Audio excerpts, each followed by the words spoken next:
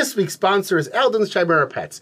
Do you love dogs? Yes. Do you love cats? Yes. Well, at Eldon's Chimera Pets, you can have both at the same time. Woo! What? We've got piranha sheep. No. We've got sturge hamsters. Ooh. Bunny snakes? We've got them too. Give me 2 creatures, I can chimera them up. And this week, 20% off on all owl bears. So come on down to Eldon's Chimera Pets today. Our prices are This is front the to nature. Misdirected Mark Podcast, a podcast about gaming, game mastering, and entertaining you, our listeners. We are explicit, you have been warned, and I'd like to thank Mike Willard for letting us use his music on our show. Now let's pick up those mics and get on with this thing. And welcome to the 488th episode of the Misdirected Mark Podcast. Tonight we discuss the dungeon as a story in your tabletop role-playing games. But first, my name is Jerry. My name is Phil. Oh, I'm Chris. And I am the Ghost of Spiro Agnew. Okay, cool.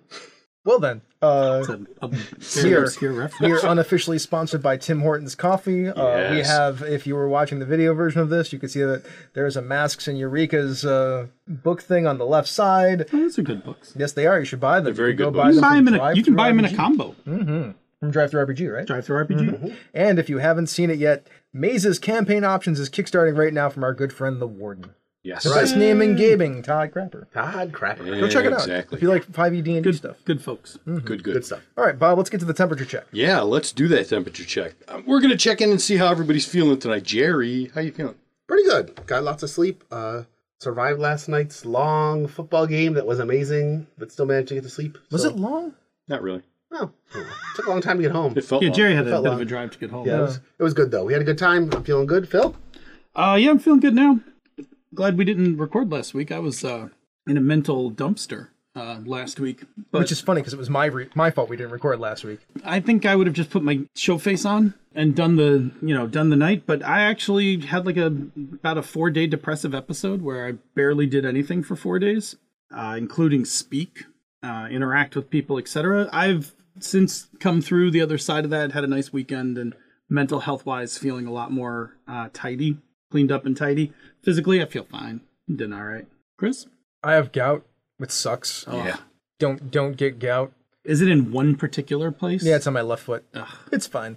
I'm now mostly better. My foot's a little damaged, but that's to be expected. I have bad gout. It's a problem. I'm working on taking care of it. That's all. But otherwise, I'm fine. I could tell you that that I have been thinking about and comprehending ways to mess with this show in a variety of ways. Not that we haven't been doing it since I came back, but there might be even more things getting messed with in the future. I think it's less visible to people how much the show gets messed with because most of it's been happening. We've done a few things to templates and stuff, but most of it's been behind the scenes in terms of how we set up and how it's getting filmed. And I don't think there's been 2 weeks in a row the setup has been exactly the same yet. Nope.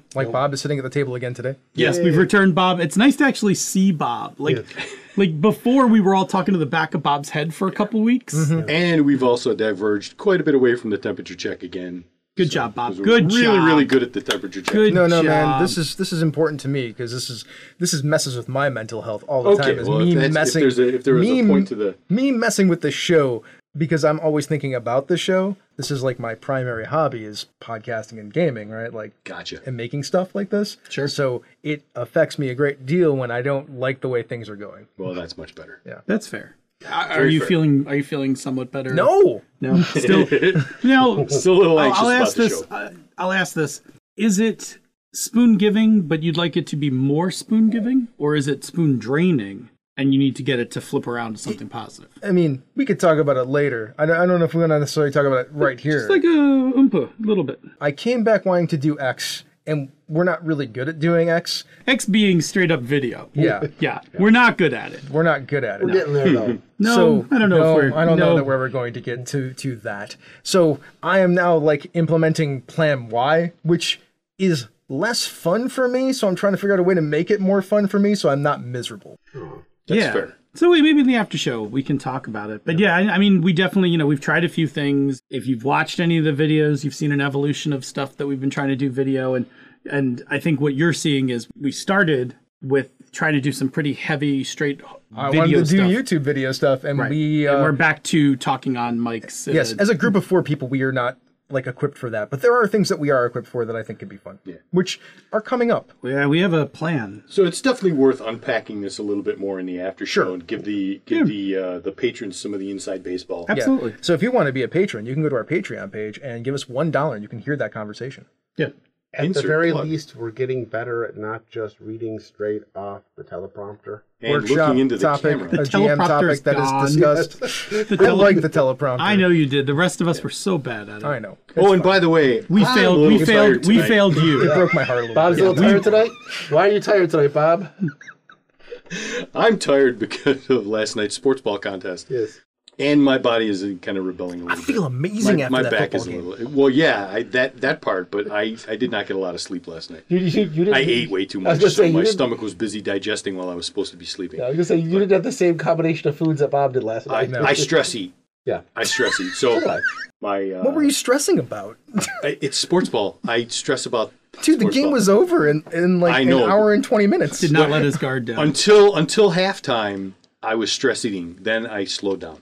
Then he was just regular overeating. Because after that, he's like, ooh, cake, ooh, crab rangoon dip. Like, Yeah, Sean had to remind me. Yeah, of we had that. birthday cake. Anyhow, Okay, it's 8 minutes in. We could probably move on. point of the matter is, I feel pretty good because we're doing the show, even though I'm a little tired. All right. would Plus, I had a fine Tim Hortons coffee, which has perked me up. As soon as we get to like 2,000 or 3,000 listeners, I will go and ask Tim Hortons for sponsorship. Yeah, sounds good. Workshop, dungeon is a story. We're gonna start the dungeon and go in it. We're gonna go through the story. We're gonna go around, find something big. We're gonna fight it and win here in the workshop. And don't suck. Tried to make it like a don't little. suck. Tried to make it like a little story.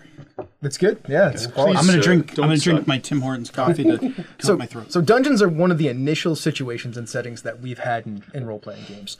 There's a location that's dangerous. It needs to be explored. It's enclosed in some way and it has a reason to go into it.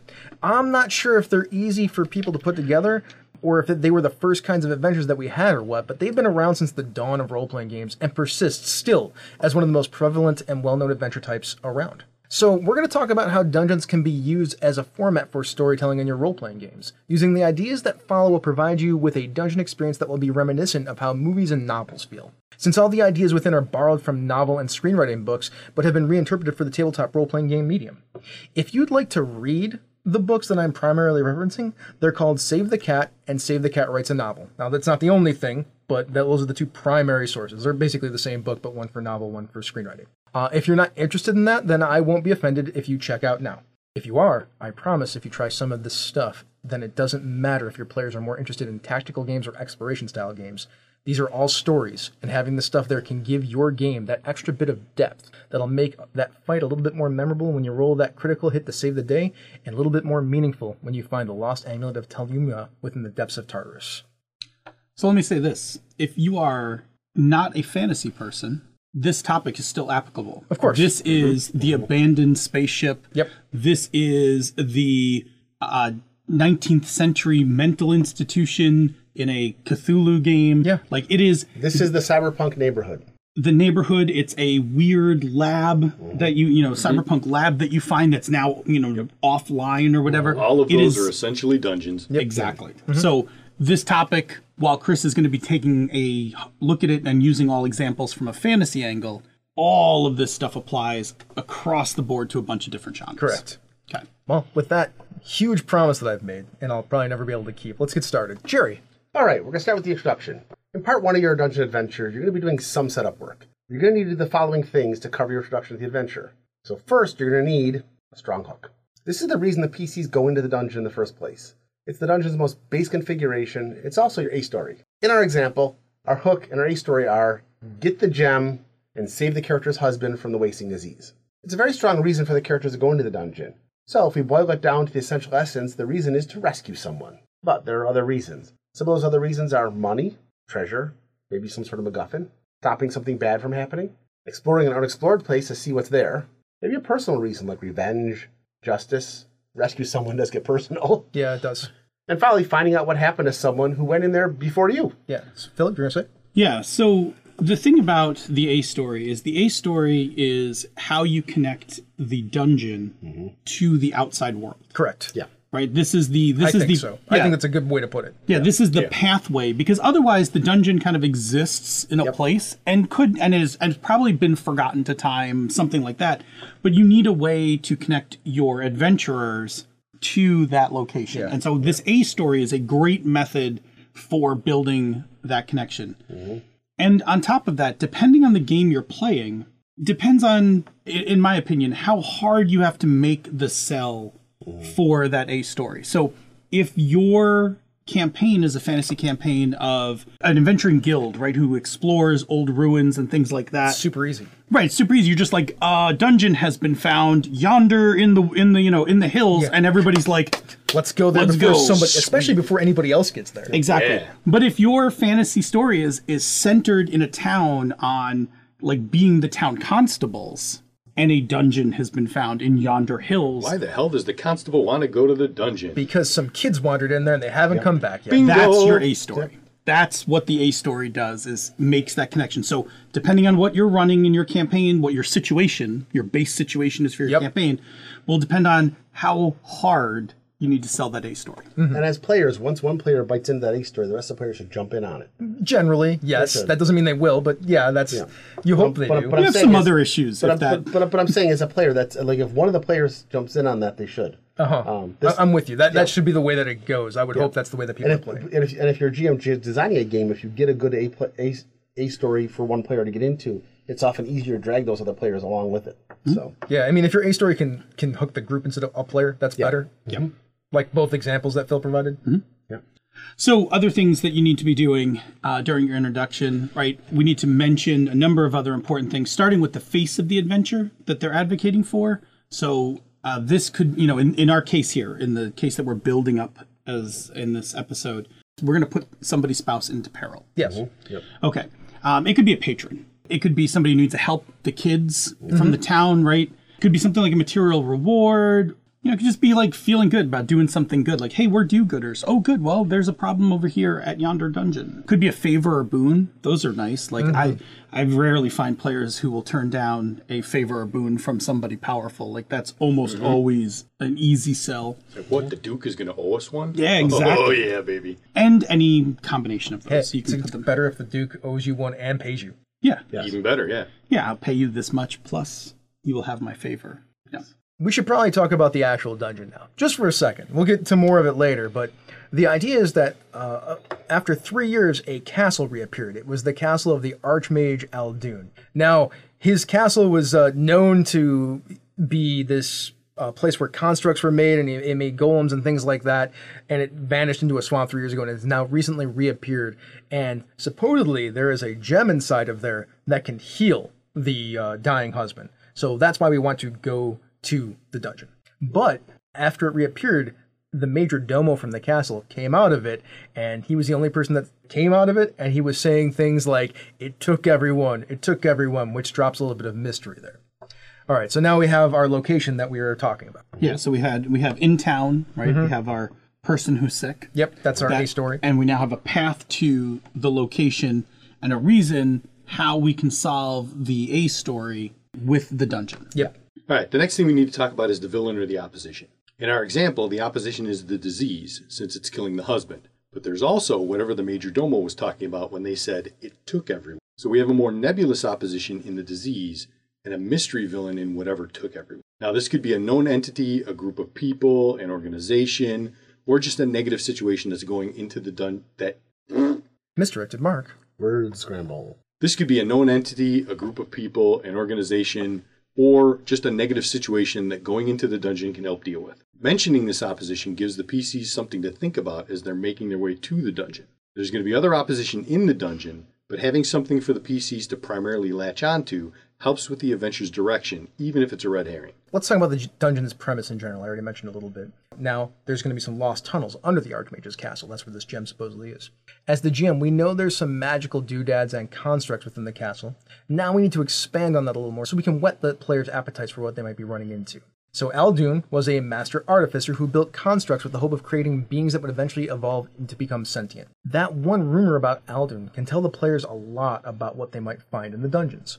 You don't need to withhold information. I hate withholding information. I think it's a terrible idea, especially about the premise of the dungeon. Just tell the players a few things about it. It'll really help do that, and it matters. And the reason that it matters is that it gets the PCs excited and thinking about what they might be encountering. It gives them stuff they can look forward to. It allows for the PCs to do some quick prep work if they have the time, and it lets us set expectations. This is a promise that we're making to the players about what they're going to be dealing with. It's a premise that we're promising. As a general rule, as a player, I like my dungeons to be based in realism. I have a problem. It's not a huge problem, but like when we go back and look at like some of the old TSR, like 80s dungeons, right?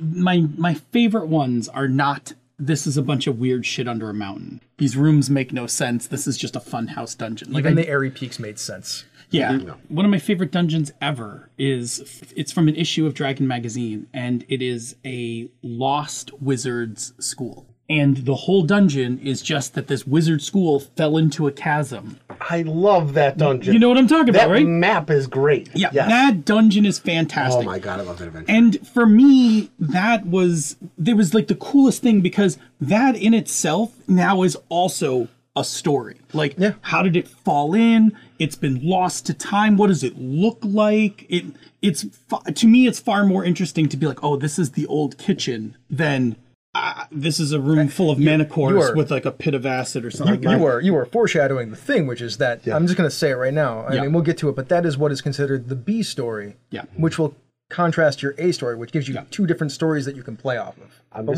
we'll get to that. I'm just going to say my players loved that so much they made it their base of operations after that. See? There you go. That became their base. My players loved it. Anyway. So I love that realism, because to me, that also as a player tells me about something I can expect. Like, oh, this was an artificer's workshop. I have some expectations that can be fulfilled and subverted, which is great. I lean heavily that way as a player myself. You know, you're going into the necromancer's lair. You're going to stock up on holy water. That kind of thing. Yeah, absolutely. Also, if you go and read that book that I was talking about, Save the Cat, it is called The Promise of the Premise. Like, here's the premise that you were promising. You better pay it off. Yeah. Otherwise, you've completely screwed up. Yeah. Also, just before we move on, you can introduce a timer of some sort if you want to. This is optional, but it allows you to make it more tense when you're exploring the dungeon. In our example, like, potentially, the husband has this wasting disease that's killing them. So, like, you need to get the thing before the husband dies. Yeah, and you can approach that two different ways. Like, one is narratively, which is, when they come out of the dungeon with the item, assuming they didn't all die,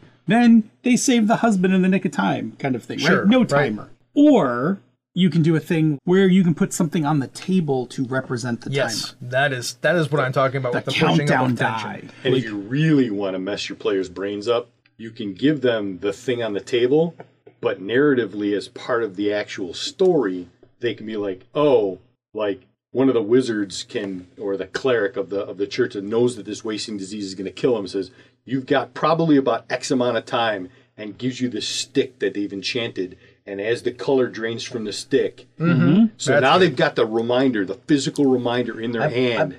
I played a Savage Worlds game where the GM came out with a flip timer, and every time the players took an action, it flipped down one. Oh, that's the big die that we should turn on the table. And you could decide not to take an action and not flip that timer down just to keep things moving. Do you remember? That's the Cortex mechanic, man. Yeah. Do you remember in Dangerous Space Jail? Yeah, the D6 timer is on the table. It's not a mechanics. D6. Remember, it's not D6. It's a graphic with a set of tokens on it, and as one of the hard moves as a GM, you take a token. You can take the token away. Yeah, because different things would happen as the timer. And that represented a physical item. Many timers that was in the game. Yeah. And so the cool thing about it is it does two things. One, it allows you to ratchet up tension. Also allows you to hold tension at a certain level. You don't always have to keep ticking down the timer. It's true. Something can happen, and then everybody looks at the GM and is like, "What?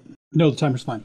Right, and for that moment, everybody's like, "That's fun, flexible tension." Right. Exactly. Put a note for the after show. Zombicide. I'll talk about that, but doing the after show. Yeah, Zombicide's a good mention of that too. Okay, so now that we've made our way through introducing everything important about the dungeon, you just need to push the players to get started so that we can move on to part 2. Fun and games. We're talking about the fun and games of the dungeon. This is where you get to show off the cool things and kind of let the players get a feel for the location. This is also where you get to introduce your B story. By the end of the fun and games section, you should be about the middle of your dungeon. So we're going to start off by showing off the premise. However large you decide to make your dungeon, the first half is going to be the fun and games section. This is the first set of areas filled with the things that are unique to the dungeon. Things you'll build on for later encounters. So is it fair to say that in this section of the dungeon, the encounters aren't overwhelmingly terrible? I'm gonna pull a Sean P. Kelly out and say it depends. Yeah. So it doesn't have to be. Like, there's no hard and fast rules for this stuff, right? No, not at all. You can lead with one of the hardest encounters in the dungeon because that's like the guardian at the front gates. Sure. Or you can introduce a bunch of slower building pieces like story beats and then monsters to fight that are not up to par or foreshadow larger or worse things to come, or like you fought one over here and you're like, oh man, what if those things get together and fight us? That's bad. Our brothers will avenge us. Yeah. I'll give you a caveat. If you're going to do that hard thing right off the bat, though, just make sure that the motivation is enough to keep players going. Sure, of course, Yes. right? Otherwise, they're like, "Fuck this, get out of here." Well, you know, Had that happen. if your loved one is dying and the first thing is the that's a awful good- guardian, then that's you're a good probably going to keep motivation. going. Sure. That's a If good your motivation. motivation is gold, you're like, well, this is dumb. yeah. Yep. Jerry said it's important. Like, think about the motivations and Yes. scale accordingly. Yes. If they have a real reason to go through, then it's okay to put the guardian at the front. Yep. Also, doesn't hurt to foreshadow that, since the guardian is at the interface of the outside world and the dungeon, somebody may know that. Right? Like the Major Domo, for example. Yeah, like, oh, yes, the cure is in there, but the guardian still guards the gates. Beware. This also gives you some level of realism for why hasn't everybody else gone in there? Because the guardian at the gate is so tough to get past. Sure. And we can also switch over to sci-fi for a second, like the Space Hulk. It's got an AI on there that you have to deal with before you can even get into the ship. Yeah. Right? Like, you walk into the thing and it'll murder you. Or it's in some weird gravitational orbit that not everyone can pilot their way into. Yeah, that's a pretty good guardian, too. Yeah. Interesting environmental guardian kind of thing. Yeah, absolutely. Excellent. Let's go back to our Archmage's tunnels. Okay. For example, we could have, let's say, a workshop. Workshop! And in there, we've got a crystalline golem who works on perfecting a magical suit of armor. It's been at this for 5 years, so it's still working. And so. You can even have something like a broken down iron construct, missing half his left leg and right arm, but loves to talk about it all the time before the people vanished. Be a good source of information. Mm-hmm. A doty wooden plant-based golem who's just taking care of the underground conservatory with a variety of rare plants, including several which love to eat flesh. Oh, there you go. Yep. You could have whispers that touch the character's ears now and then.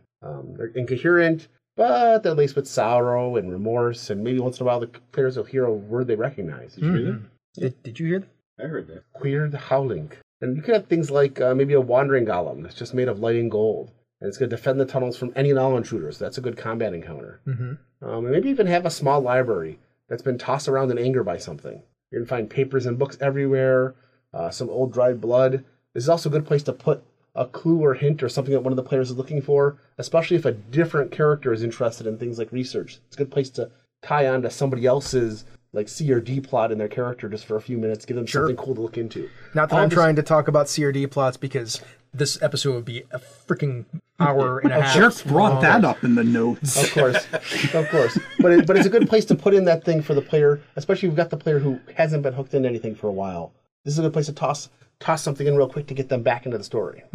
All right, so Yeah, so now that we're into the funhouse section of the dungeon, we're wandering around, we're encountering things, poking things. Let's get back to what we were talking about earlier. Let's talk about the B story. This is the place where you can introduce the B story because the player's now in the dungeon and they are interacting with stuff and discovering stuff. So the B story gives the location something for the PCs to learn about as they're exploring areas that you've put together. I think that B stories work great if they work in conjunction with the A story. By the way, the B story is the story of the dungeon. Yeah. About what's going on here. Yeah. How it came to be, those kinds of things. It's like that magic school that fell in the thing. Like, why is it there? What happened? So, the B story of our dungeon concerns what happened to the Archmage and the other non-golem denizens of the castle. And this is where I would typically break out the what's going on document. I love me a good what's going on I document. love the what's going on The document. WGO is great. It's essentially the story of the dungeon. Yeah. So, the Archmage Aldun discovered a plane of existence that was a mirror to his, with an interesting property. While there were no living entities there, anything that was crafted in his existence was mirrored there. He developed a spell that breached into this mirror plane and started pulling reflections of items he'd built from that existence into his. Things were going well until his staff and friends started disappearing. And by staff, I mean the staff of the castle, not like a wizard staff. The mirror world wasn't empty. There was a creature there, something alien, unknowable, and unseeable until you knew it was there. It absorbed the physical essence of creatures with souls, but left the souls behind and trapped in the mirror world. Sometimes they can be heard as sorrowful, incoherent whispers, and sometimes you can even understand some of the words. Aldun managed to stop it as he was being absorbed by it by trapping it within the mirrored version of his magical gem, that one that you're looking for. But that had the side effect of shifting his castle into the mirror world. It took the Major Domo several years to break the spell that was holding the creature, including selling his soul to a devil in order to get the power required to escape the mirror world. When he did, and beheld the entity, which is now loose again, the last bits holding this man together broke. If not for having sold his soul, the entity would have absorbed him. It's now free and gathering its strength before setting out into the world. First it was fun, then it was scary. Yep. Then it was fun. So that's the story. Now let's talk about structure. First of all, there's really no right or wrong way to structure your dungeon. You can use the 5-room method if you want. You can make it a more expansive location with 10 to 20 areas, or you could make it into a mega dungeon. If you wanted to go with a mega dungeon, it's going to require a fractal version of this method as you go along with some other storytelling techniques, which are going to be outside the purview of this topic, but we might cover to the future time. What's important is whatever you come up with, the important things to touch on are going to be things like make the choices the PCs make in the dungeon matter in some way. Doesn't be negative or positive, just impactful on the local situation, something ongoing. If your dungeon is more linear, then it's solid practice to have early choices, early information discovered, and the events of earlier combats affect later encounters in obvious and meaningful ways. If your dungeon branches more, then you should look to provide enough information in the rooms and encounters so the players feel like they're making informed choices. If they always go left because that's their standard operating procedure for exploration, then you might need to put a little more information and sensory input into your areas to make sure they don't just always go left. Your Honor, I'd like to sidebar. Sure. I want to talk about linear versus branching for a second. Branching doesn't mean that you don't strive to try and make the earlier encounters affect later encounters.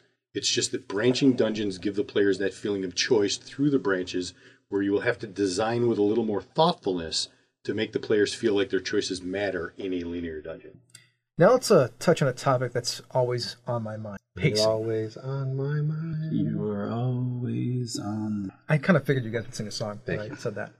So there are a lot of things to think about when it comes to pacing in your dungeons. Combat, encounters, exploration, investigation of areas, dealing with traps and hazards, giving space for the players to interact with each other, providing information about the story to the dungeon, letting them earn that information, for the potential for interacting with NPCs, giving them ways to use information, finding other vision, having it.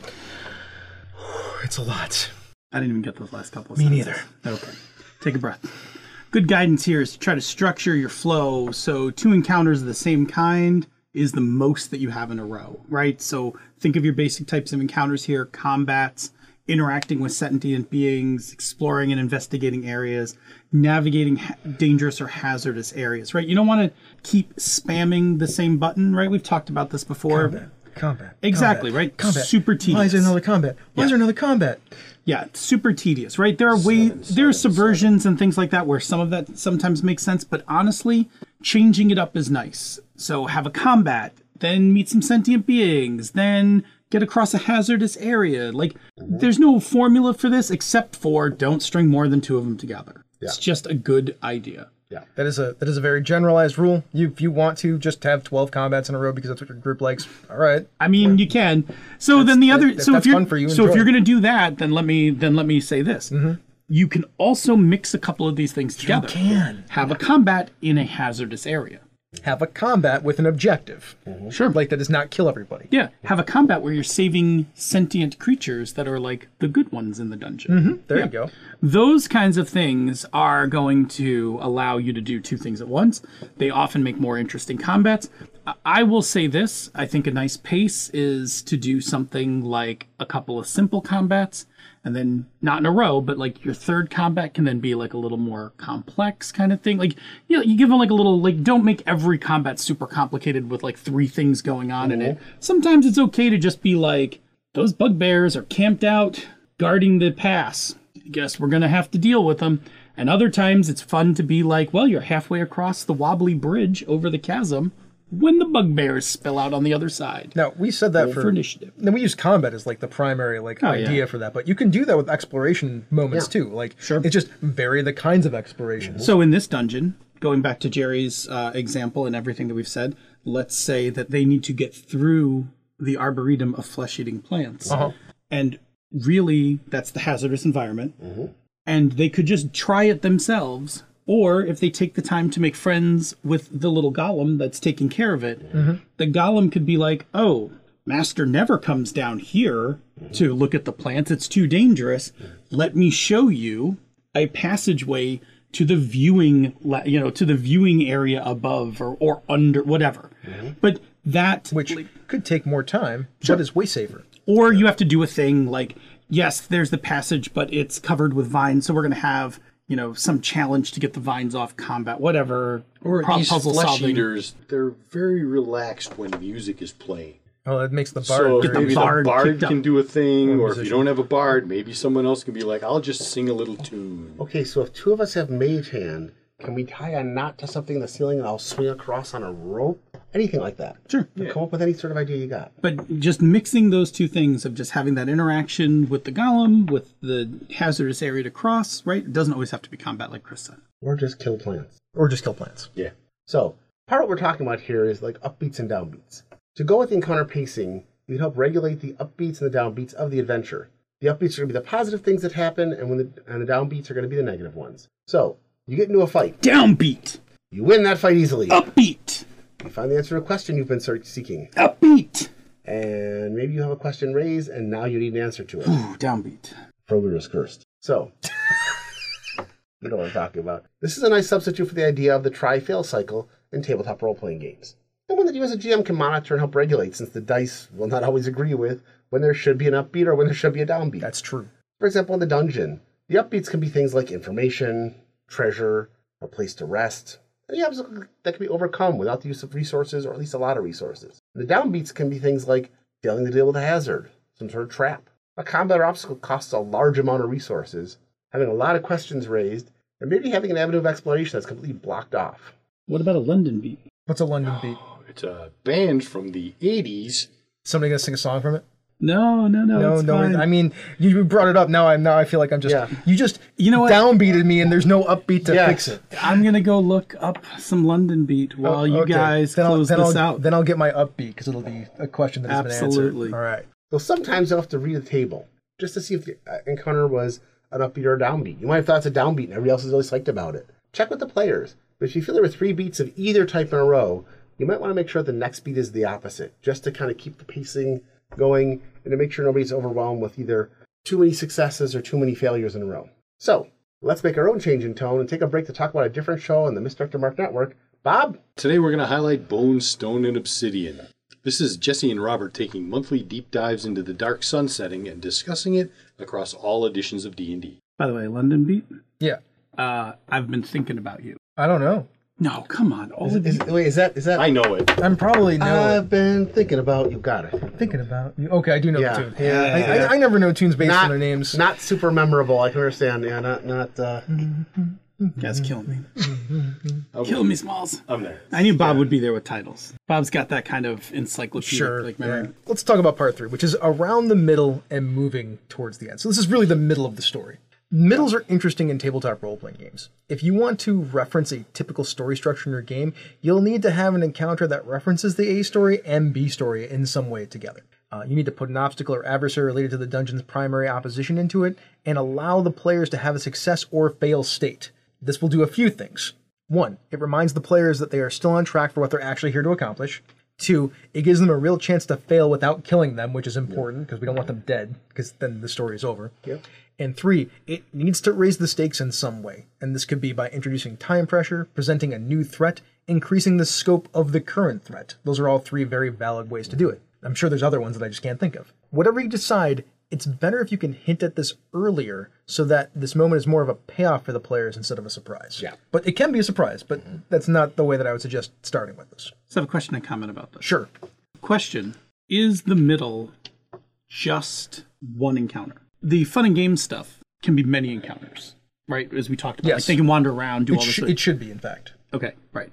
But is the middle a couple of encounters? No, Or is it typically like... It should be one climactic moment. Okay. Like, because it is that moment. It's like, Like a a mini climax. It's like a chapter of the book, right? Okay. Of a book. Like, it's usually Sure. It's pretty much the midpoint of a story or around the midpoint of a story. Yep. In role-playing games, it would be this encounter. And I think, if I remember my other question about this, the middle doesn't have to be necessarily focused on the A story, right? It can be, right? Yeah. But it could also be an escalation of it couldn't be an escalation of the B story. Yeah, so Ideally, it'll be both.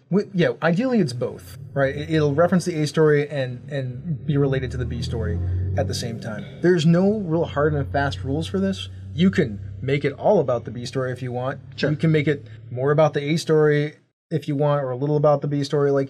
But primarily, in the most base form of this, do both of them at the same time in some way. Could be just the down transmitter. It could be. No, that's a reference. never a That's a reference to aliens, right? Oh. The A story is this colony has stopped sending messages. Sure. But the A story becomes nearly unimportant once boots hit the ground on that planet, right? Because the B story The is B story- it's infested with aliens. Right. Like that's a story. That's What's the middle of that movie? What's the either the false victory or the false defeat? That's when they find the colonist under the it's that first encounter. They land on the planet. I'm gonna slow down for a second. Sorry. Sure. They land on the planet. I've never actually seen Aliens. I know. Oh my God! I know. Okay. I knew it was going to happen. I hate to say it. I think the middle of that movie is the encounter with Burke. It should be right in the. It should be right around the middle of the script. hang on. Because that's when you encounter several things at once. I'm going to say this. Yes. I think we will wind up being in the next section we're going to talk about is the turn up the tension. But I'll stake my claim to where I think it is. Let me make the statement of what I'm actually asking real quick. It is wherever the false victory or the false defeat of the movie is. I can tell you where it is. It's under the reactor. So they've wandered. They're looking for the colonists. All the colonist ID tags are under the reactor. Probably encountered aliens at this point. Nope. No. Okay. They're about to. That's why I don't think this is the beat. They've been disarmed, right? We're under the reactor. We can't use the explosive bullets, only flamethrowers, whatever. And then they have their first encounter. Up to this point, it's all been tension. And shit goes off. They lose a whole bunch. They lose a chunk of the team. They fall back. They lose their craft to get off the planet. They're banged up, and then they hold up in one of the other structures on the colony to figure out what to do next. And I think the B structure is just after that when they find out that maybe it's just before the Brooke scene, where they find out that not only do they have the aliens coming, but because of the fight in the reactor, now the reactor is going to explode. That's the turning up of the tension. That's all of a sudden they're all licking their wounds, and then this plume of smoke comes out of the reactor. I can tell you where in the movie it'll probably be about. If the movie is an hour and a half long, it's right around 45 minutes in. No, this movie's about this movie. Yeah. Whatever the halfway point of the movie is around. We'll solve that give or problem take by 5 or sitting 10 down to minutes. watch Yeah, it. we need to watch Chris, this you movie. just need to watch this movie. We'll sit and watch it, and then I will will watch come this back and movie talk every about it. week. I would watch If you're listening to this, everybody, let us know what you think the false victory or the false defeat of the movie is, because it sounds like the false victory is when they lose half the team, or the false defeat is when they lose half the team. Like that encounter sounds. I feel like to me that's where stuff gets It bad. feels. I'm with Phil on that. So let's talk about turning up the tension. Okay. Which is, I think, a good segue. Into Sure. Yeah. Absolutely. Yes.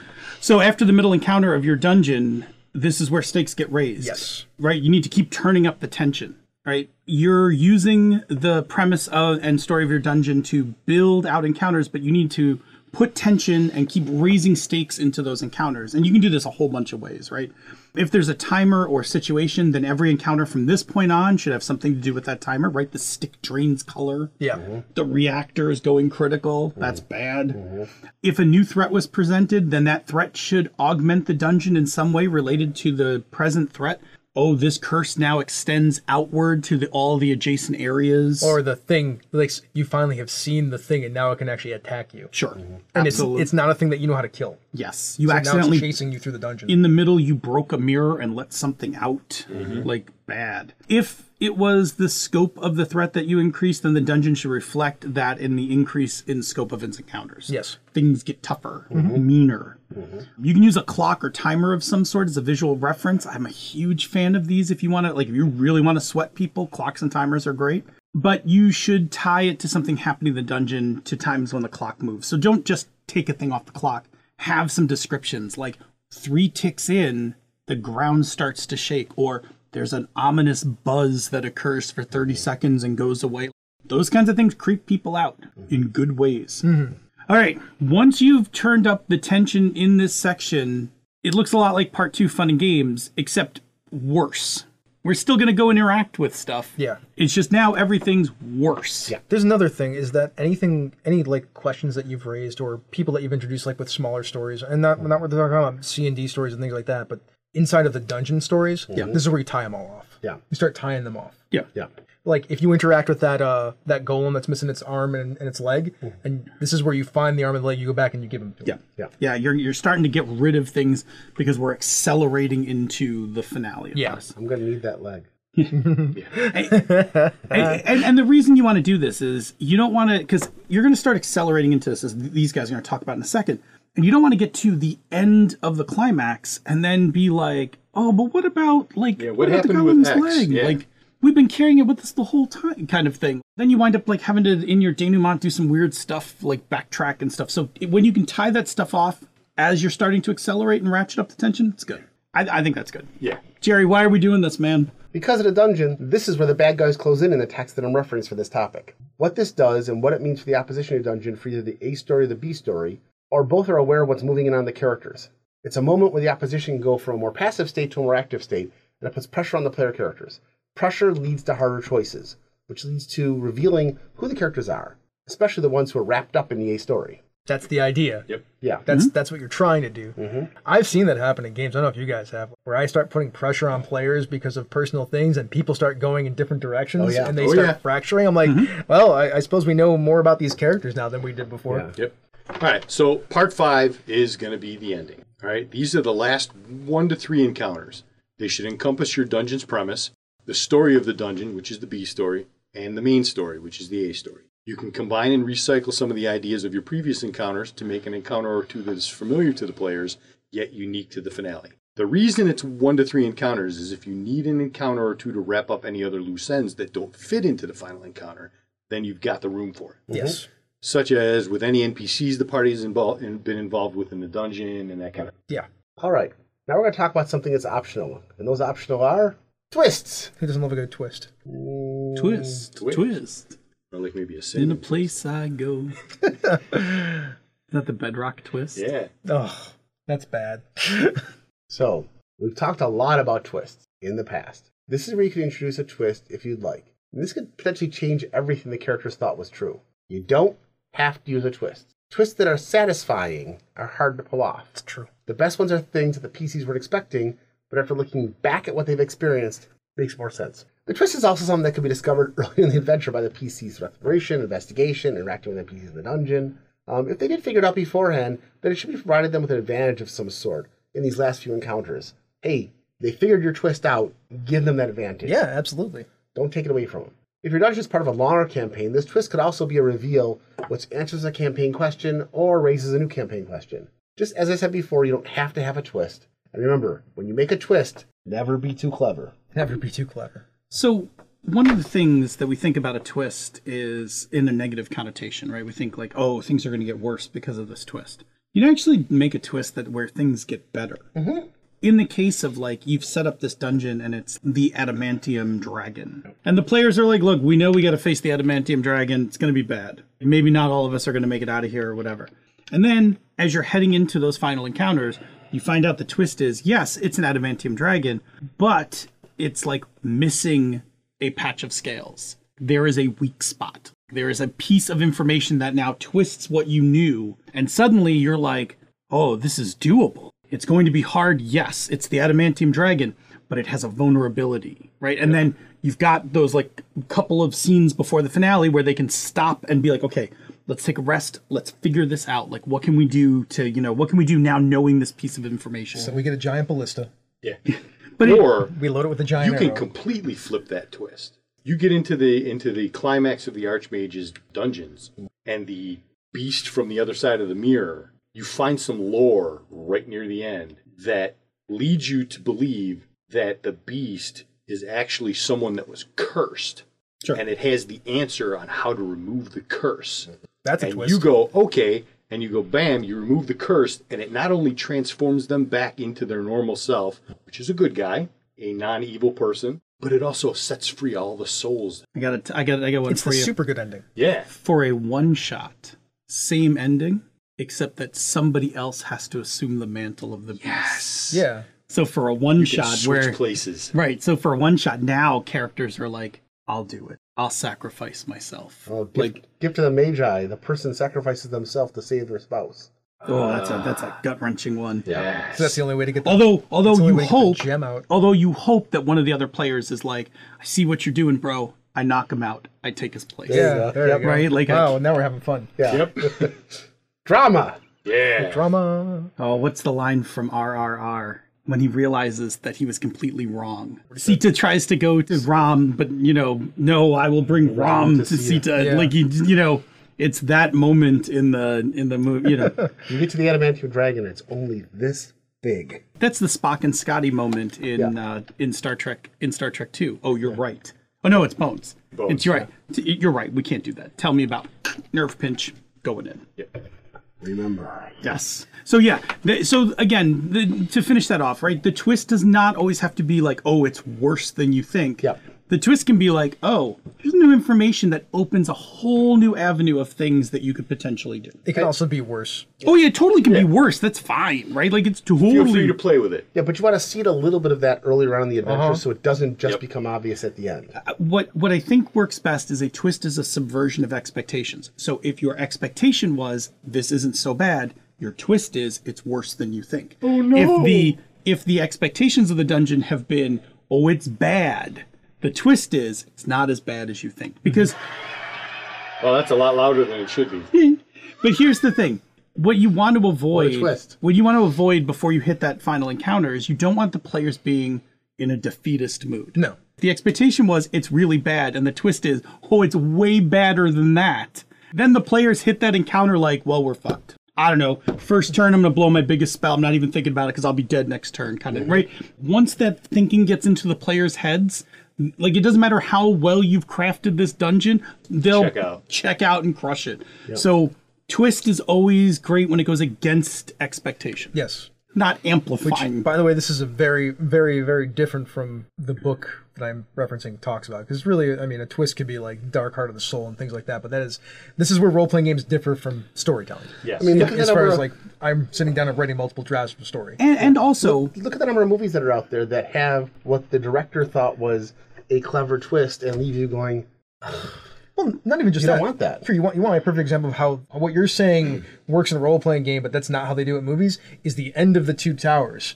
Everything is terrible. Yeah. And they're like, let's ride out to meet him. That's not what would happen. The players are mostly just defeatists at that point. But in a movie, I can tell the main character to be like, all right, we're going to ride out and meet them because Gandalf is going to be at the top of the hill with the rest of the army and save us. and again, there's a difference between campaign and one-shot. Yes. Because if I'm playing a one-shot and you tell me, like, it's bad, oh, it's way worse, I'm like, well, we're only playing this one game. I'm going out in a blaze of glory. It's didn't Butch like you Cassidy and the stole Sundance Kid jump over the thing. Exactly. Then it goes to black and everybody dies. Exactly. But if Not I'm that we playing, know that, but if I'm playing a campaign, That's what happened. if I'm playing a campaign and you tell me, oh, it's bad, no, twist, it's way worse. Now I'm like pulling my character back. I'm Yeah, like, because you have... because I'm like, I want to be around for some more adventures and get some levels. This is one of those interesting spots where like storytelling, as far as like the written medium and movies and things like that, do not mimic the role-playing game situation very Correct. well. Because what you have to do in this case is you're not in control of the characters of the story. Nope. So psychologically, you have to deal with the psychology of the people who are in control of the characters. So sometimes you gotta do a little work to kind of keep them with you. So let's talk about the final encounter now. The culmination of everything. Whatever your final encounter is, it's the one that you've been building up in a lot of ways with your A story. The thing that is going to solve your A story problem should be central to whatever this encounter is. It's the final encounter. Just couldn't hold Oh, out. I was doing the same thing Phil was. I was like, Down, that was good. No tune can resist shave and a haircut.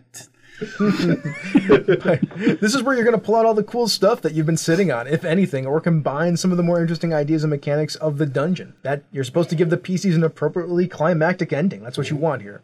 If you can get the premise of your dungeon, the story of the dungeon, and the A story to all work together, along with crafting an encounter that challenges the PCs while giving them the opportunity to be awesome, then you're on the right track, and that's a huge lift. yeah.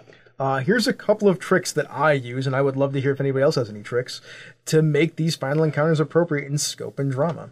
So I'm a big fan of phases for my final obstacle. If they're big bad end guys, I do not let them have one set of hit points. They have multiple bars of hit points.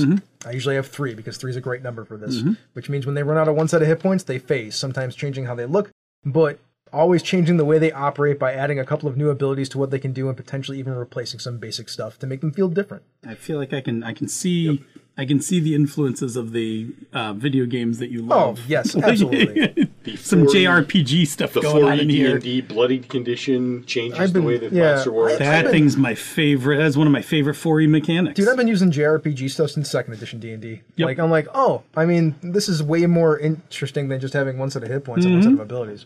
I'm also a big fan of having whoever my big bad end guys are talk to my player characters in some way, especially if it's appropriate. Monologue yeah, I usually don't have them monologue. I have them talk while they're fighting. But it's always taunting, expressing their desires and ideologies sometimes. I also have them bargain sometimes, or just ask questions because they're curious as to why these adventurers would stop them from doing whatever they're doing. Like, I always find that to be a fascinating thing. I once had the dark side. I once had a thing where the fight ended because by the time the players explained what they wanted to the bad guy was like, I could live with this. Sure. Like, this deal's good enough. Here, take the stupid gem and get out of my realm. Yeah, right. If they can't talk or aren't that kind of end boss situation, then I do my best to make clear that during these encounters, or at least reinforce why the end person is acting the way that they are acting. They have a reason. They have a motivation. Otherwise, it doesn't make for a very compelling story. I've done that as a straight up narrator. Sometimes I do it through description, or I'll even describe it, but I will also then just say to the players, like the subtitles, they're fighting for their lives here. I'm also a fan of using mechanics, hazards, enemies, traps that I used earlier. If I can use them in a novel way in this encounter, but having them there helps the PCs feel like the dungeon and the opposition has some kind of cohesion. Yeah. So I will say this.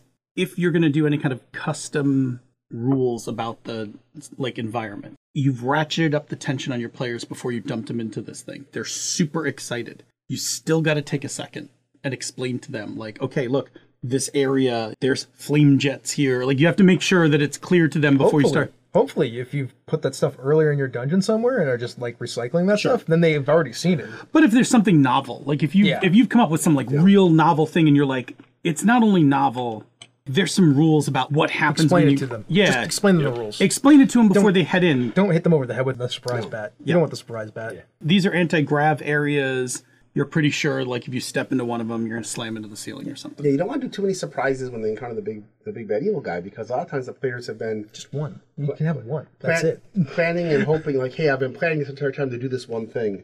If they get there and find out, oh, this one thing I wanted to do, I can't do. Now they're just like, all right. Yeah. I guess I'll just do this. Yeah, that's no fun. No. I think that doing those things together that we just talked about makes for a pretty satisfying ending. It does. It really does. It means the end boss, if you have a bag of hit points, doesn't die too quickly. They get to talk, which is always fun. And the end feels like a culmination of the dungeon experience. If you do that JRPG thing with the end bad guy, what's really cool about it is a lot of times games will avoid having one bad guy up against the players. Right, a lot of games will do this because players can put up some serious damage. They can. But if you wind up doing that JRPG thing, it's really like there's 3 monsters they're fighting, right? Like each stage, like when they wipe out one, it gets a new set of hit points, a couple more abilities, and possibly worse, or it sets off some environmental stuff, whatever. So to avoid the JRPG problem, how long do you want this encounter to go on? Because like when I play video games, when I fight the big bad evil guy, if I'm fighting him for more than about 2 minutes, I'm done. Now, in tabletop game, it goes a lot longer because rounds take longer. Yeah, it's not about length. It's about pacing. That's why I want to get onto this. Go ahead. Any kind of encounter typically lasts for like 3 to 7 rounds. Yeah. An encounter like this is going to last anywhere between 9 and 21, right? And when you phase things, the phase can be something not fighting the monster. The phase can be like, oh, it phases because now the place is starting to crumble around you, and part 2 of this is we need to get the hell out of here. And then everybody gets out of there, but the boss comes out of the mountain or the castle that was collapsing into the swamp again, and now you're fighting it on the edge of the castle collapsing into the swamp. Change environment. Yeah. That's really clever. I wouldn't want to do a 21 turn fight. But I'll say this. I mean, if each was interesting. So what you can do is you also can make the levels of hit points, I'm going to use hit points here for an example, asymmetrical. So it can be that really quickly you take out version 1. Yep. It levels up into its next form, which maybe includes environmental issues, change in scenery, whatever. That one winds up being the longest one. Then it hits its, and again, you don't have to just, like, this isn't a formula, this is just an idea. This is another version of this Sure. idea, yeah. And then the third form is very powerful and terrible, but is only going to take a couple hits. Sure. Like, it goes into its, like, supernova, like, it's not, this isn't sustainable, but you guys have Nobody to, gets that like, but me. right, but you will have to live through this encounter to get a couple hits in here, kind of. So you can actually do the beat thing with the form hit point combo. When it comes to using an adversary, like as your final boss guy, even if it has phases, really the whole point of the phase is that it's going to have 1 or 2 cool things that it can do. You just want it to do those 1 or 2 cool things before it phases. Yeah. That's Like the cool that, part. that is the thing that you want, because that's the stuff that whatever it does, it's a thing that the player should have to deal with. Like whether it's a destruction of hit points, breaking through a shield before it unleashes some sort of attack, whatever it is, running away from the boulder that's trying to kill them because A burst of fear that drops them all to their knees. Yeah. Who's going to get back up? exactly who's That's making, cool. Yes. Yeah. Any Those of are that good stuff. ideas. Once you overcome that stuff, really, it's just about they'll work through the hit points probably fairly quickly. Sure. But I guess what I'm saying is you don't have to do symmetrical hit points, or you don't have to do escalating hit points. Right. You can do a quick kind of thing. There so are that so many variations on it. So yeah, have fun with that. Like Well, mess I with think it. what Chris said, which is just keep it interesting, is the important part. Yep. Well, always. What's the purpose? Always ask yourself, what's you the go. purpose? If your monster does the same thing 3 times in a row, That's not- you failed. Yes. If your adversary, or even whatever, not monster, but adversary, whatever your adversary is doing at the end, if it does the same thing 3 times in a row, you failed. Yeah. Just again, like video game. You don't want to keep spamming the same Spam that button. thing. Yeah, that's really what it comes down to. Final Fantasy Tactics, man. All right. Now it's defeated. time for Bob to slaughter the French language. Ready? Yes. It's time for the denouement. Denouement, the cuddling.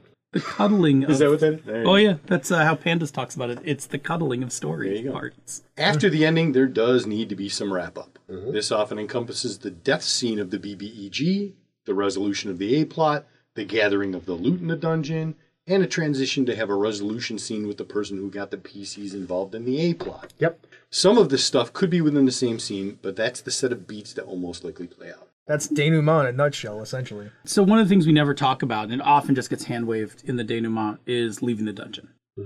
You've survived all the way through, you killed a bad guy, assume you're going to get out. Oh, cut back to the Yeah, town. hard cut. We're in town. Hard We're cut. using the gem to heal the husband. Sure, and it's okay to do that, right? It's okay to do that. It's a pretty standard trope in most fantasy that you only have to worry about the one way. You can, if you want to, make a portal that just lets them out the other side. Like, nah, they're out. But otherwise, it's just assumed that they come back in. And I don't always know. Like, you can subvert that because you could do the whole thing where it's like, cool, you got the gem. Place is starting to fade back into the mirror realm. Next session, let's see if you can make it out in time. To me, that's a different adventure. I mean, not only that, but to me, it's if that's part of the story, because it's a story, right? Sure. Then it should be part of the climax. Yeah, I think coming back next week to just try to get out for the mirror thing. I wouldn't find that satisfying. No, as I a wouldn't player. either. But And I would find that satisfying as like a game thing. Like I'm like, all right, if we want to do that as an adventure, like cool, we got the gem. Oh, it's fading. We need to get out, and there's still like a bunch of stuff that we left in our way. That could be interesting. But for the topic as Dungeons as a story, I don't know that. No, I think feels super as a story, you can just hard cut back to the town. It just hand waves a lot of stuff. If you're going to do it, like Chris said, you make it part of the final encounter. I would be super satisfied as a player if, as part of the phasing of the end adversary, like you said, somebody suggested that they phase to the next section and the castle starts falling around, and it's not only fading back you. into the mirror dimension.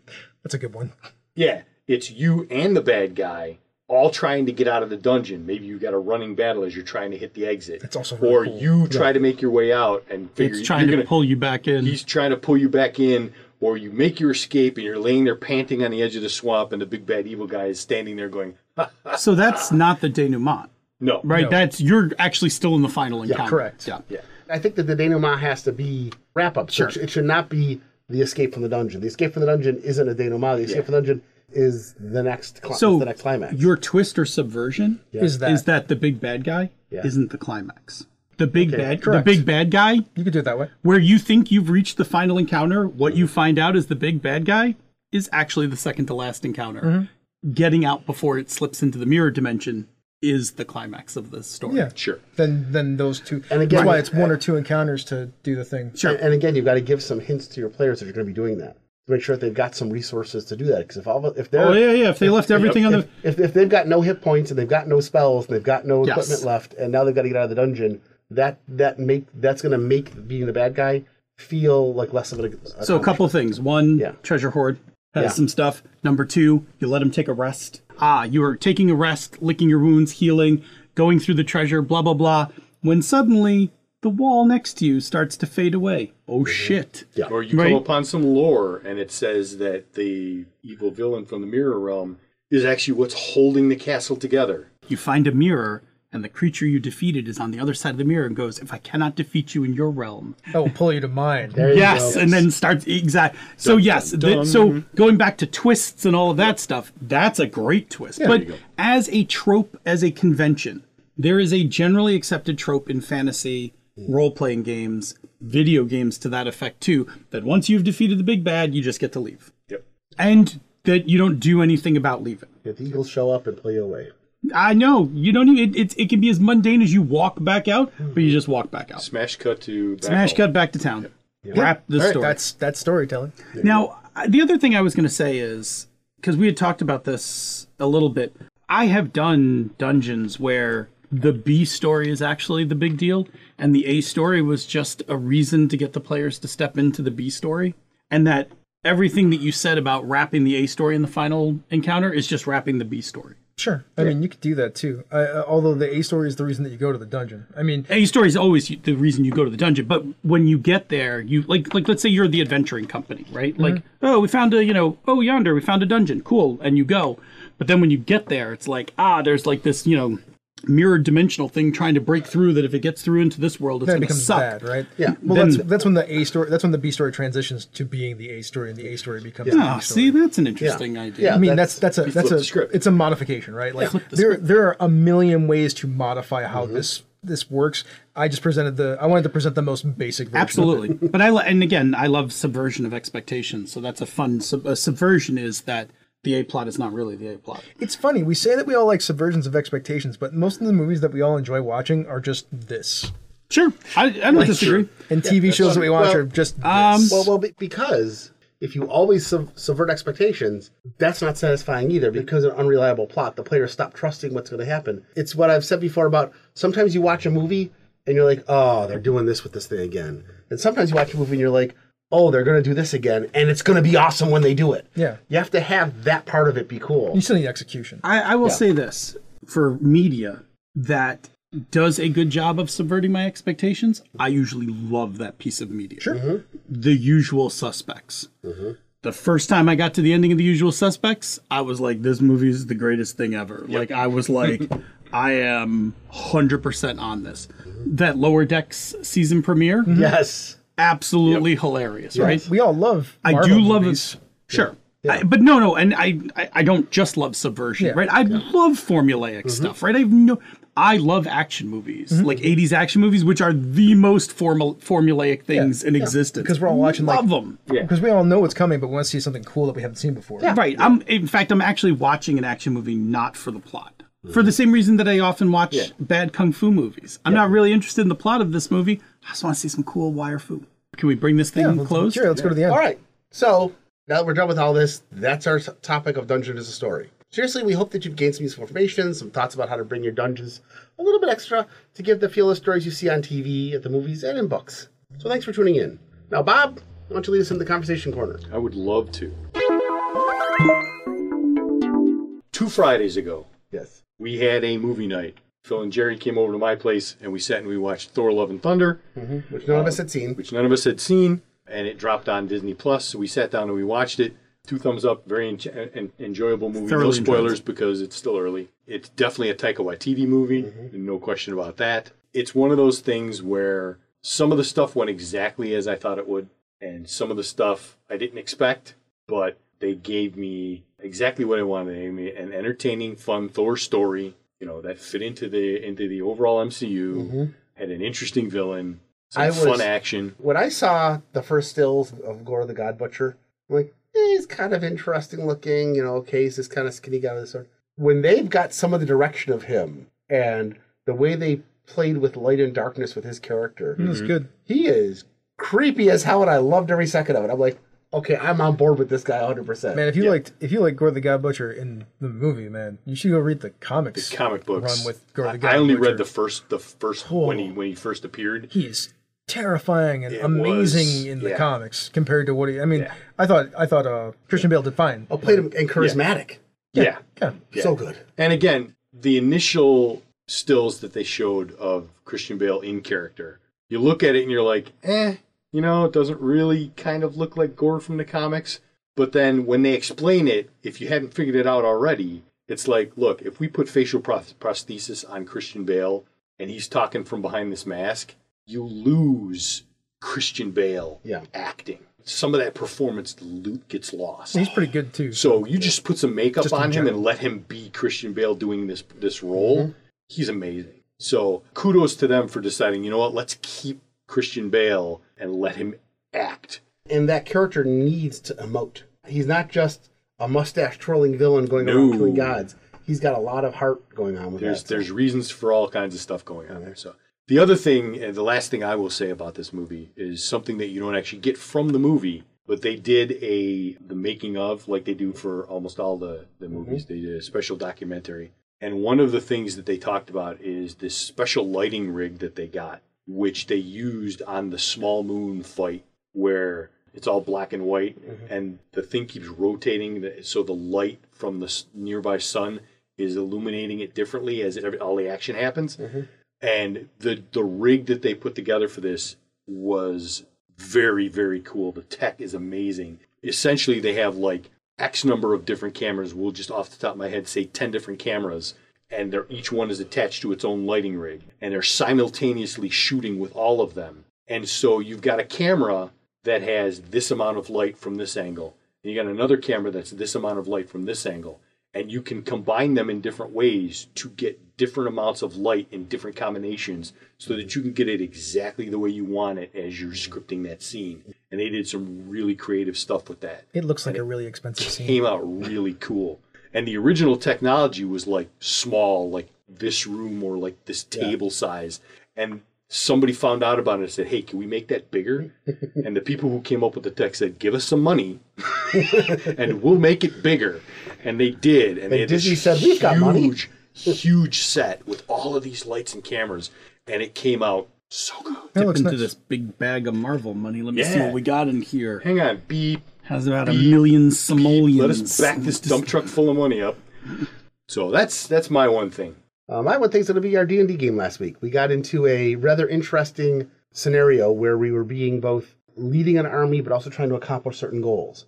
And so every time we play D&D, our characters are getting better and better at actually using teamwork, being aware of what we can do together as a group. And that I always find that to be a lot of fun. But on top of that, we had a rather interesting warfare mechanic because we had options in each stage of the battle. Because Needs refinement. Was it? Needs refinement. Yeah, but it still worked. It was a good first draft. Yeah, we're trying to lead a small army up against a bigger army so we can get some objectives. And we were at each encounter we were given the option of either simply making a dice roll modified by certain factors or actually playing out our part of that fight. If we played out our part of that fight, what we did during that fight would eat up some of our resources, but would also give a chance for the next die roll to be modified. Either a larger or smaller Have an dice impact item. on future events. Yeah, which meant that we couldn't just play out every fight because we didn't have enough resources to do so. So we had to pick and choose what was important. Yep. But also, as we said, our actions had a direct effect on the next encounter. Yep. Should take a look at Forbidden Lands. Forbidden Lands has this siege mechanic for their fortress thing, which I modified to do like a 2-army skirmish thing.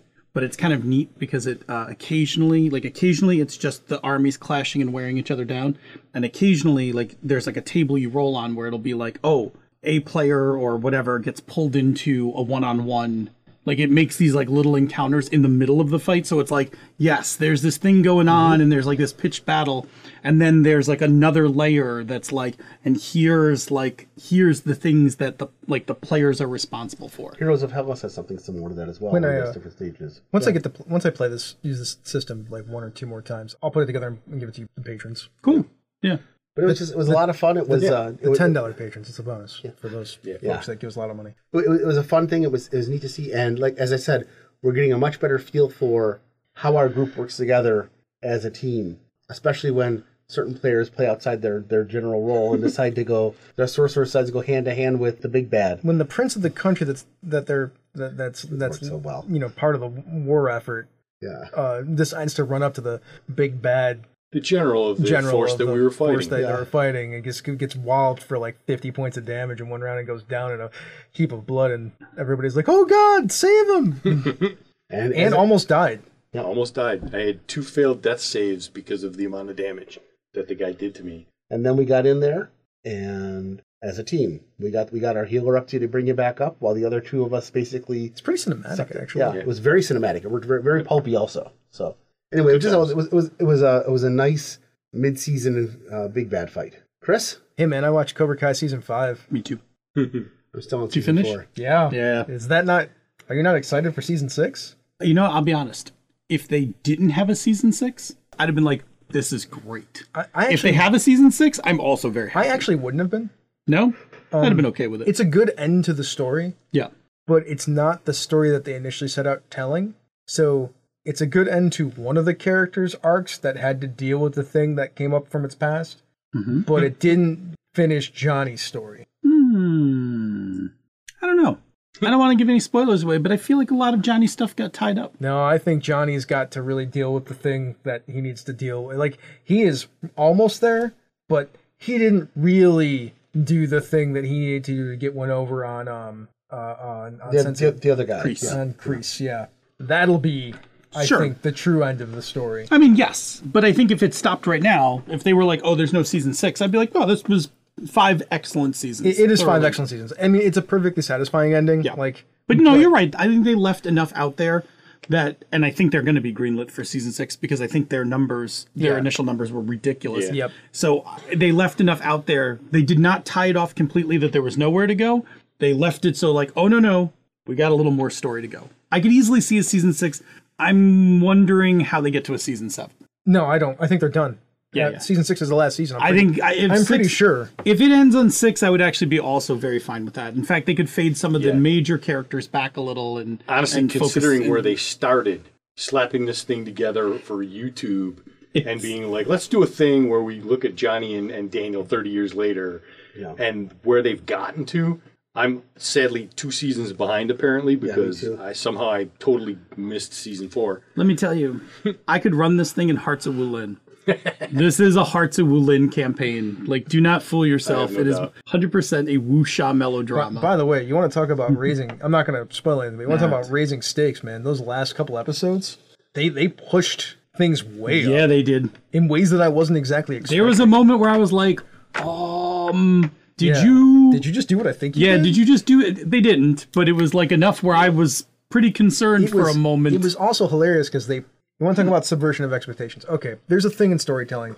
It's called whiff of death. And you know what I'm talking about. I'm not going to spoil anything, but there's a whiff of death at the beginning of an episode. Oh man, they just did that, which means they could kill anybody. Mm-hmm. And then they went and did another thing, and then they subverted it. And I'm like, okay, all right, in true melodrama style, right? Like like whoever's been writing that show, just they're doing a so masterful good. job. Their ability to dig through the backlog of just 3 movies worth of characters. They brought in a cameo I was totally not expecting. Me too. I didn't. It never occurred to me. Correct. And then when it happened, I was like, that makes sense. I was like, boy, that actually. 4 or 5 or?